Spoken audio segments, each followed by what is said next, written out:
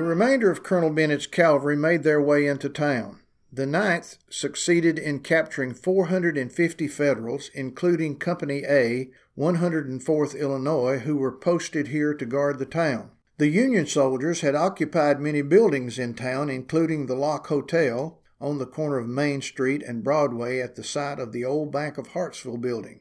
2 buildings used as hospitals still stand today. At the corner of Church and West Main stands the Hager building, now Total Image.